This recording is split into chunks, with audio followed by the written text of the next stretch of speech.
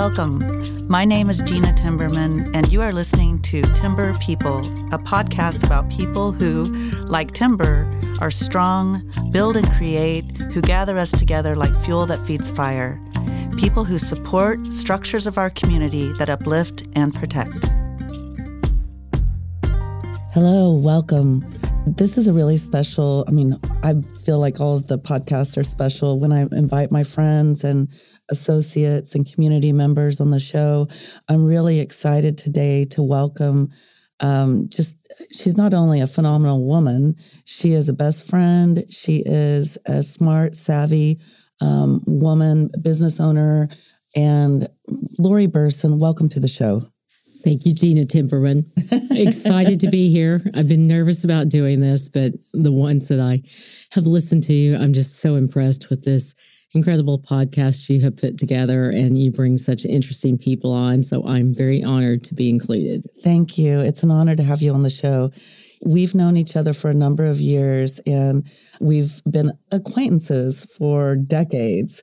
And I just feel so blessed and honored that we have become so close over the years. In more recent years, probably about 10 years? It's probably been 10 years that we have been super close, so close that when Gena's name pops up on my phone, it's a photo of her and two of my previous dogs.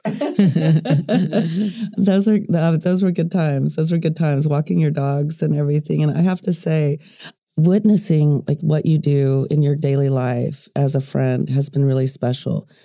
But even if I didn't know you, I would just be in awe, especially not only through pandemic and everything that was going on, but being there in the opening days of Stella Modern Italian Cuisine.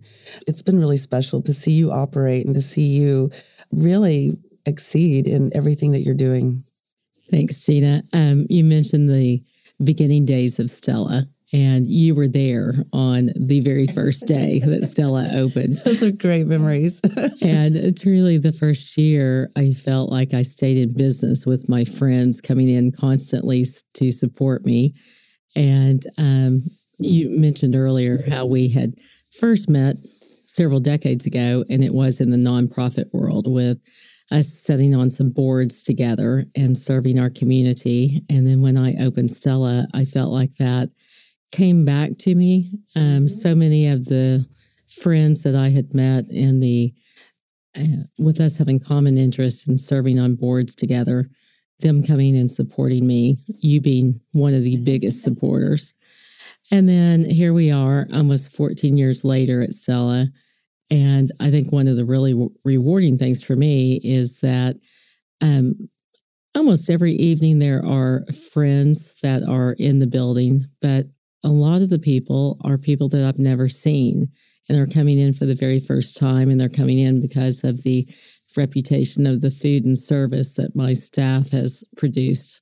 So I'm very, very proud of the people I work with. Well, I'll tell you, some of my best memories are at Stella and have been at Stella and still are. And it's not only a place for fine dining for me that's special, it's also a place for community and connection. And I've made some incredible friends through my Stella connection. And I want to ask for the listeners, what inspired you for the concept of Stella and your beginnings as a business owner? My story is like a lot of my friends in the hospitality world. We start doing it early on, and it's a first job for many of us. It was for me. And then going to a private university, I graduated from the University of Dallas, which is an incredible school, but very expensive, and needed not only money from some academic scholarships and help, but also had two jobs going on at the same time. And one was on campus, but the really higher paying job was the one in the restaurant. So even though my degree is in psychology, I just fell in love with this industry that has been part of my life since I was 16. And just University of Dallas had an opportunity to spend a semester in Rome. And so that's really where the Italian part of Stella came into play. So fell in love with the food and restaurant industry early on. And then when I decided to open my first restaurant, and currently my only restaurant, I wanted it to be Italian because I learned so much while I was in Italy about how the Italians dine and a little bit differently than what we do here. And I wanted to bring part of their world to ours. When I was in school, I witnessed the Italians just really embracing food and wine. And it's for them not just a way to put food, put calories into their body. You're not going to see them standing up at the kitchen counter eating. Almost every meal they have is truly a celebration of life, a celebration of family and friends. And that's what I wanted Stella to be. You mentioned meeting new friends. And that's been a huge, I think, accomplishment at Stella, is that it became a neighborhood restaurant, and that was my goal for it. So a lot of times we will have single individuals, maybe someone that's staying across the street at the Ambassador Hotel that comes in and sits at the bar for business. But before long, I'm seeing them communicate with the person sitting on each side of them, and friendships developing. Gena, you were in last night, and as normal, by the end of the evening, you had made probably 2 or 3 new connections. What I love about Stella, it is a place of community and a part of the revitalization of downtown and Midtown. And it's been really cool to see that just as a participant. I'm so glad you mentioned that aspect of it. Midtown has gone through a lot of changes over the years. When I first opened, I believe I was maybe the 3rd business to open in the area. If you look at the history of Midtown, the Stella building was actually built in the 1920s as a gas station. And I mentioned the Ambassador. The Ambassador Hotel was actually a old, it was built as a medical complex, a doctor's office. I didn't know that. And so when I first opened, I had several different times older gentlemen come in and tell me stories about how they had been with their mom as children and visiting the doctor's office with her and then coming across the street to fill up the car with gas. So if you visit Stella, you'll see I have a couple of photos on the wall, black and white photos in the 1950s where the building was still a gas station. But back to current times, when I first opened 14 years ago, the other thing I love about the Midtown area is we're extremely supportive of each other. And Cafe de Brazil was the very first restaurant to open in the area. And Anna and Larry Davis told me their story about moving from Classen and 23rd to purchasing this large building that was originally built as a funeral home, and they converted it into Larry's law office and her incredible restaurant. And the first day that they were open, or first week that they were open, they stood in the parking lot and for 45 minutes did not see a single car drive by. Wow. So they really took a risk there. So I give them a lot of credit for, bringing people to the area.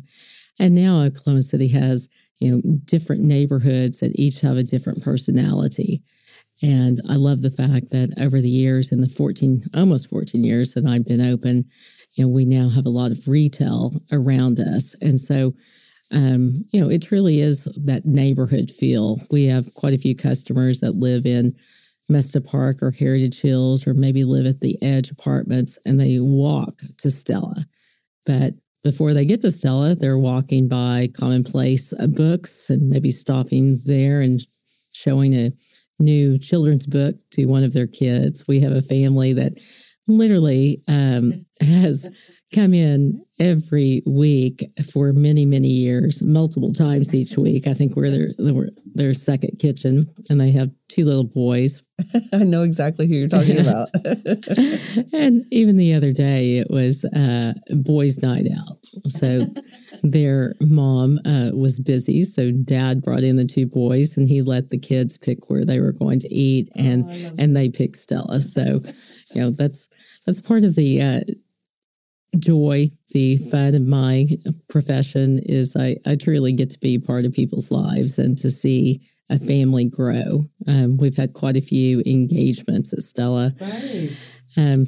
First dates that end up being an engagement and then come back and maybe have their rehearsal dinner with us and then come and celebrate each anniversary with us.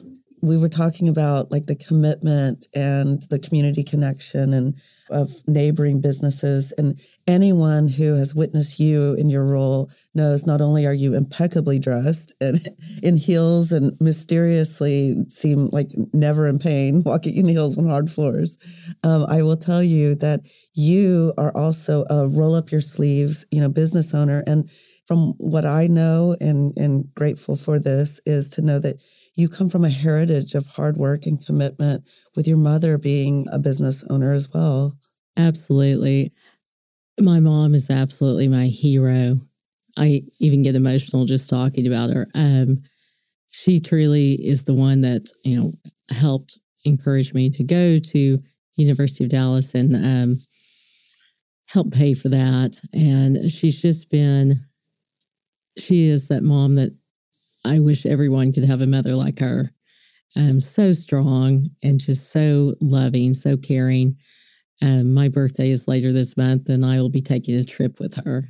We talk almost daily. She still lives in the Dallas area where I grew up. And I did watch her when I was growing up and her work ethic. And thank you for mentioning my work ethic. That's something that I am proud of, and I definitely credit my mom for giving me that. It's been really special to witness that, especially also during pandemic, going in and knowing that you're filling the to-go orders, your blood, sweat, and tears through that period of time. And I want the listeners to know that, and thank you for this, representing Oklahoma at the White House, small business owners, but being a female-owned business and really representing our state to have a voice at the table on the national level, that's really special. Can you talk about that a little bit?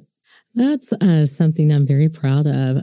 The Oklahoma Restaurant Association has done an amazing job over the years, and especially during the pandemic when, for anyone owning a business, life was extremely difficult. The unknown, not knowing what the next day would bring. So the ORA was giving us not one, but usually 2 or 3 communications throughout the day, just letting us know what we could and could not do and, helping to navigate this unknown world. The invitation to the White House, the executive director of the ORA invited me to be one of the guests. So Governor Stitt, myself, and a gentleman that owns hotels in Tulsa, the 3 of us were at a U-shaped table. And it was interesting even flying into D.C. This was, of course, my first time to fly since the pandemic had started. And landing in D.C. and going to a hotel and having traveled the entire day, getting there. And whereas Oklahoma City, we were allowed to go food and outside dining, and arriving there and there being, I think by that time, maybe we were open. Yes, I think we were open in the inside, but with limited seating. Arriving at the hotel, there was nothing in the mini bar as far as food. There was no mini bar at all. There was no bar open to go and get a bite of food. When I asked the front desk attendant about, visiting a restaurant to get to-go food, if the hotel didn't have it, he just laughed at me at that point because they were quite a bit behind us and just handling it in a different way. And each state got to make their own decisions on it. But incredible honor to be included in that group. And we had 2 or 3 different states represented around the table. I get embarrassed when I have heard the recording or seen the video because you can tell I'm nervous as anyone would be, sitting 2 seats away from our president and right next to our governor. But what you couldn't see is that at the back of the room, there were at least 40 media people. And you could hear the click of the camera the entire time that we're talking. But it really was just about getting the message across to our president about where we were in the hospitality world. And to be selected by your peers in that industry, that's really important.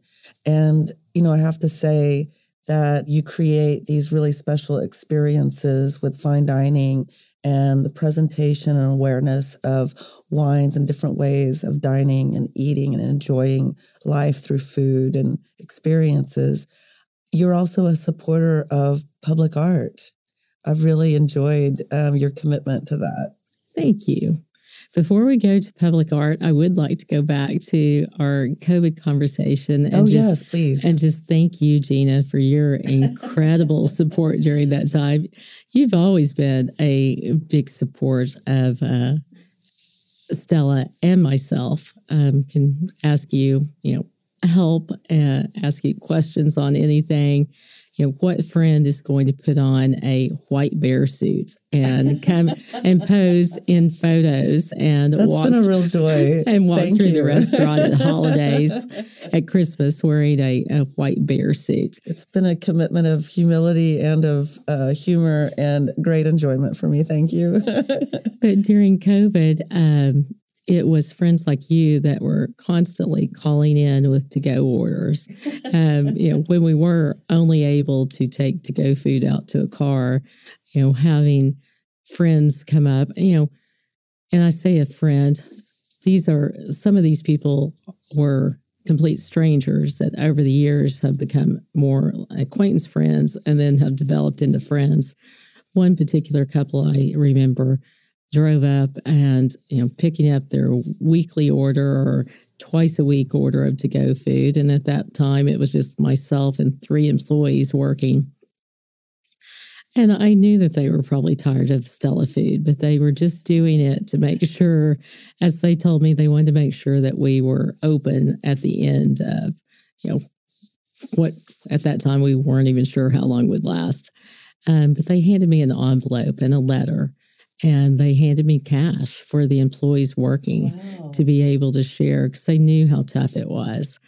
Thankfully, through the partnership with St. Luke's Methodist and OG&E, we were able to provide food for a lot of the community. It was an interesting partnership. Dr. Bob Long called me one day and said that he had been contacted by OG&E. I mean, what an incredible idea and gift. OG&E had come up with the idea of giving money, but they did not want to just hand money out. They wanted to truly provide food for people, but they wanted to help the community with food, but then also to help small local restaurants. So they contacted St. Luke's because of St. Luke's commitment to do the feeding of people just in general when life is normal. Right. And Dr. Long contacted me and said, what's the best way for us to do this? And we came up with an idea and came up with a list of, I'm not sure how many restaurants they included, but they were all in the downtown, Midtown area.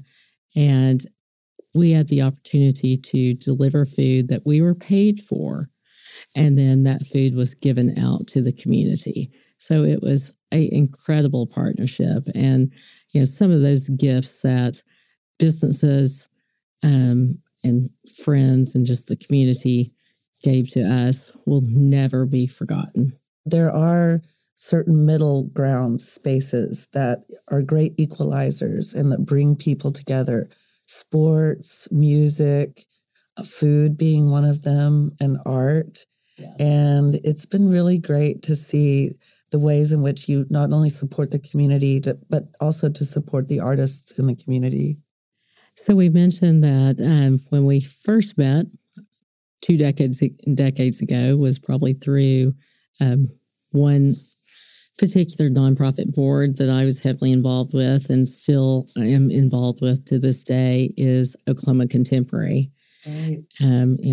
A public art space that is free to the public. I got heavily involved with that nonprofit and originally in school started out working on an art degree. Felt like I didn't have the true dedication or talent to become an artist, but I think that's where my love of art comes from. Seeing how much work artists do. And they're ones that also during the pandemic, really suffered and, people definitely were not buying art at that time. But what I decided to do, which was kind of crazy if you think about it, was I contacted Denise Duong and had always wanted to have her do something at Stella.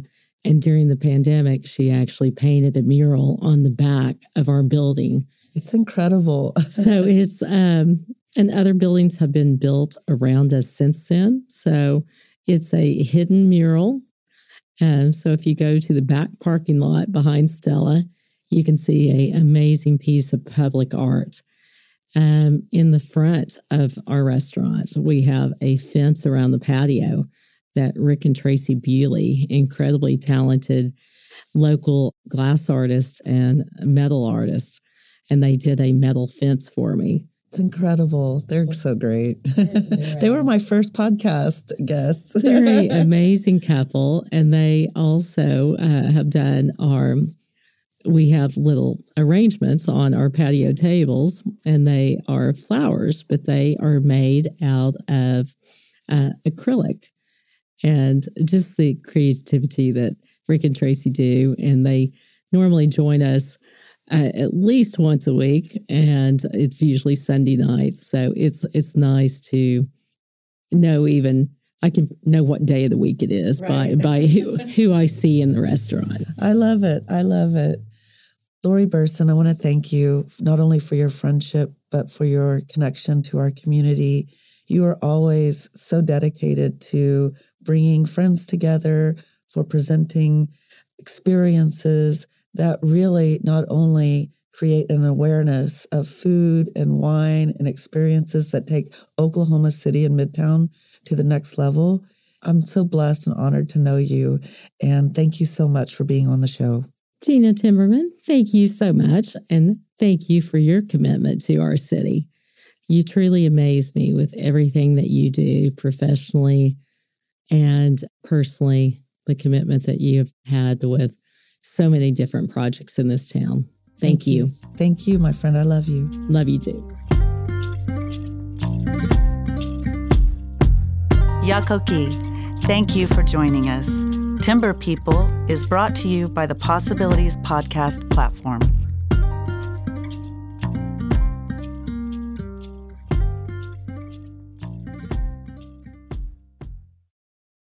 As we wrap up, Possibilities would like to give a special thank you to this episode's sponsor, Pat and Fred Schoenwald Jr., paving the way for creative expression in our community. Their commitment to our vision allows us to continue to have these conversations. We are grateful for your continued support, Pat and Fred.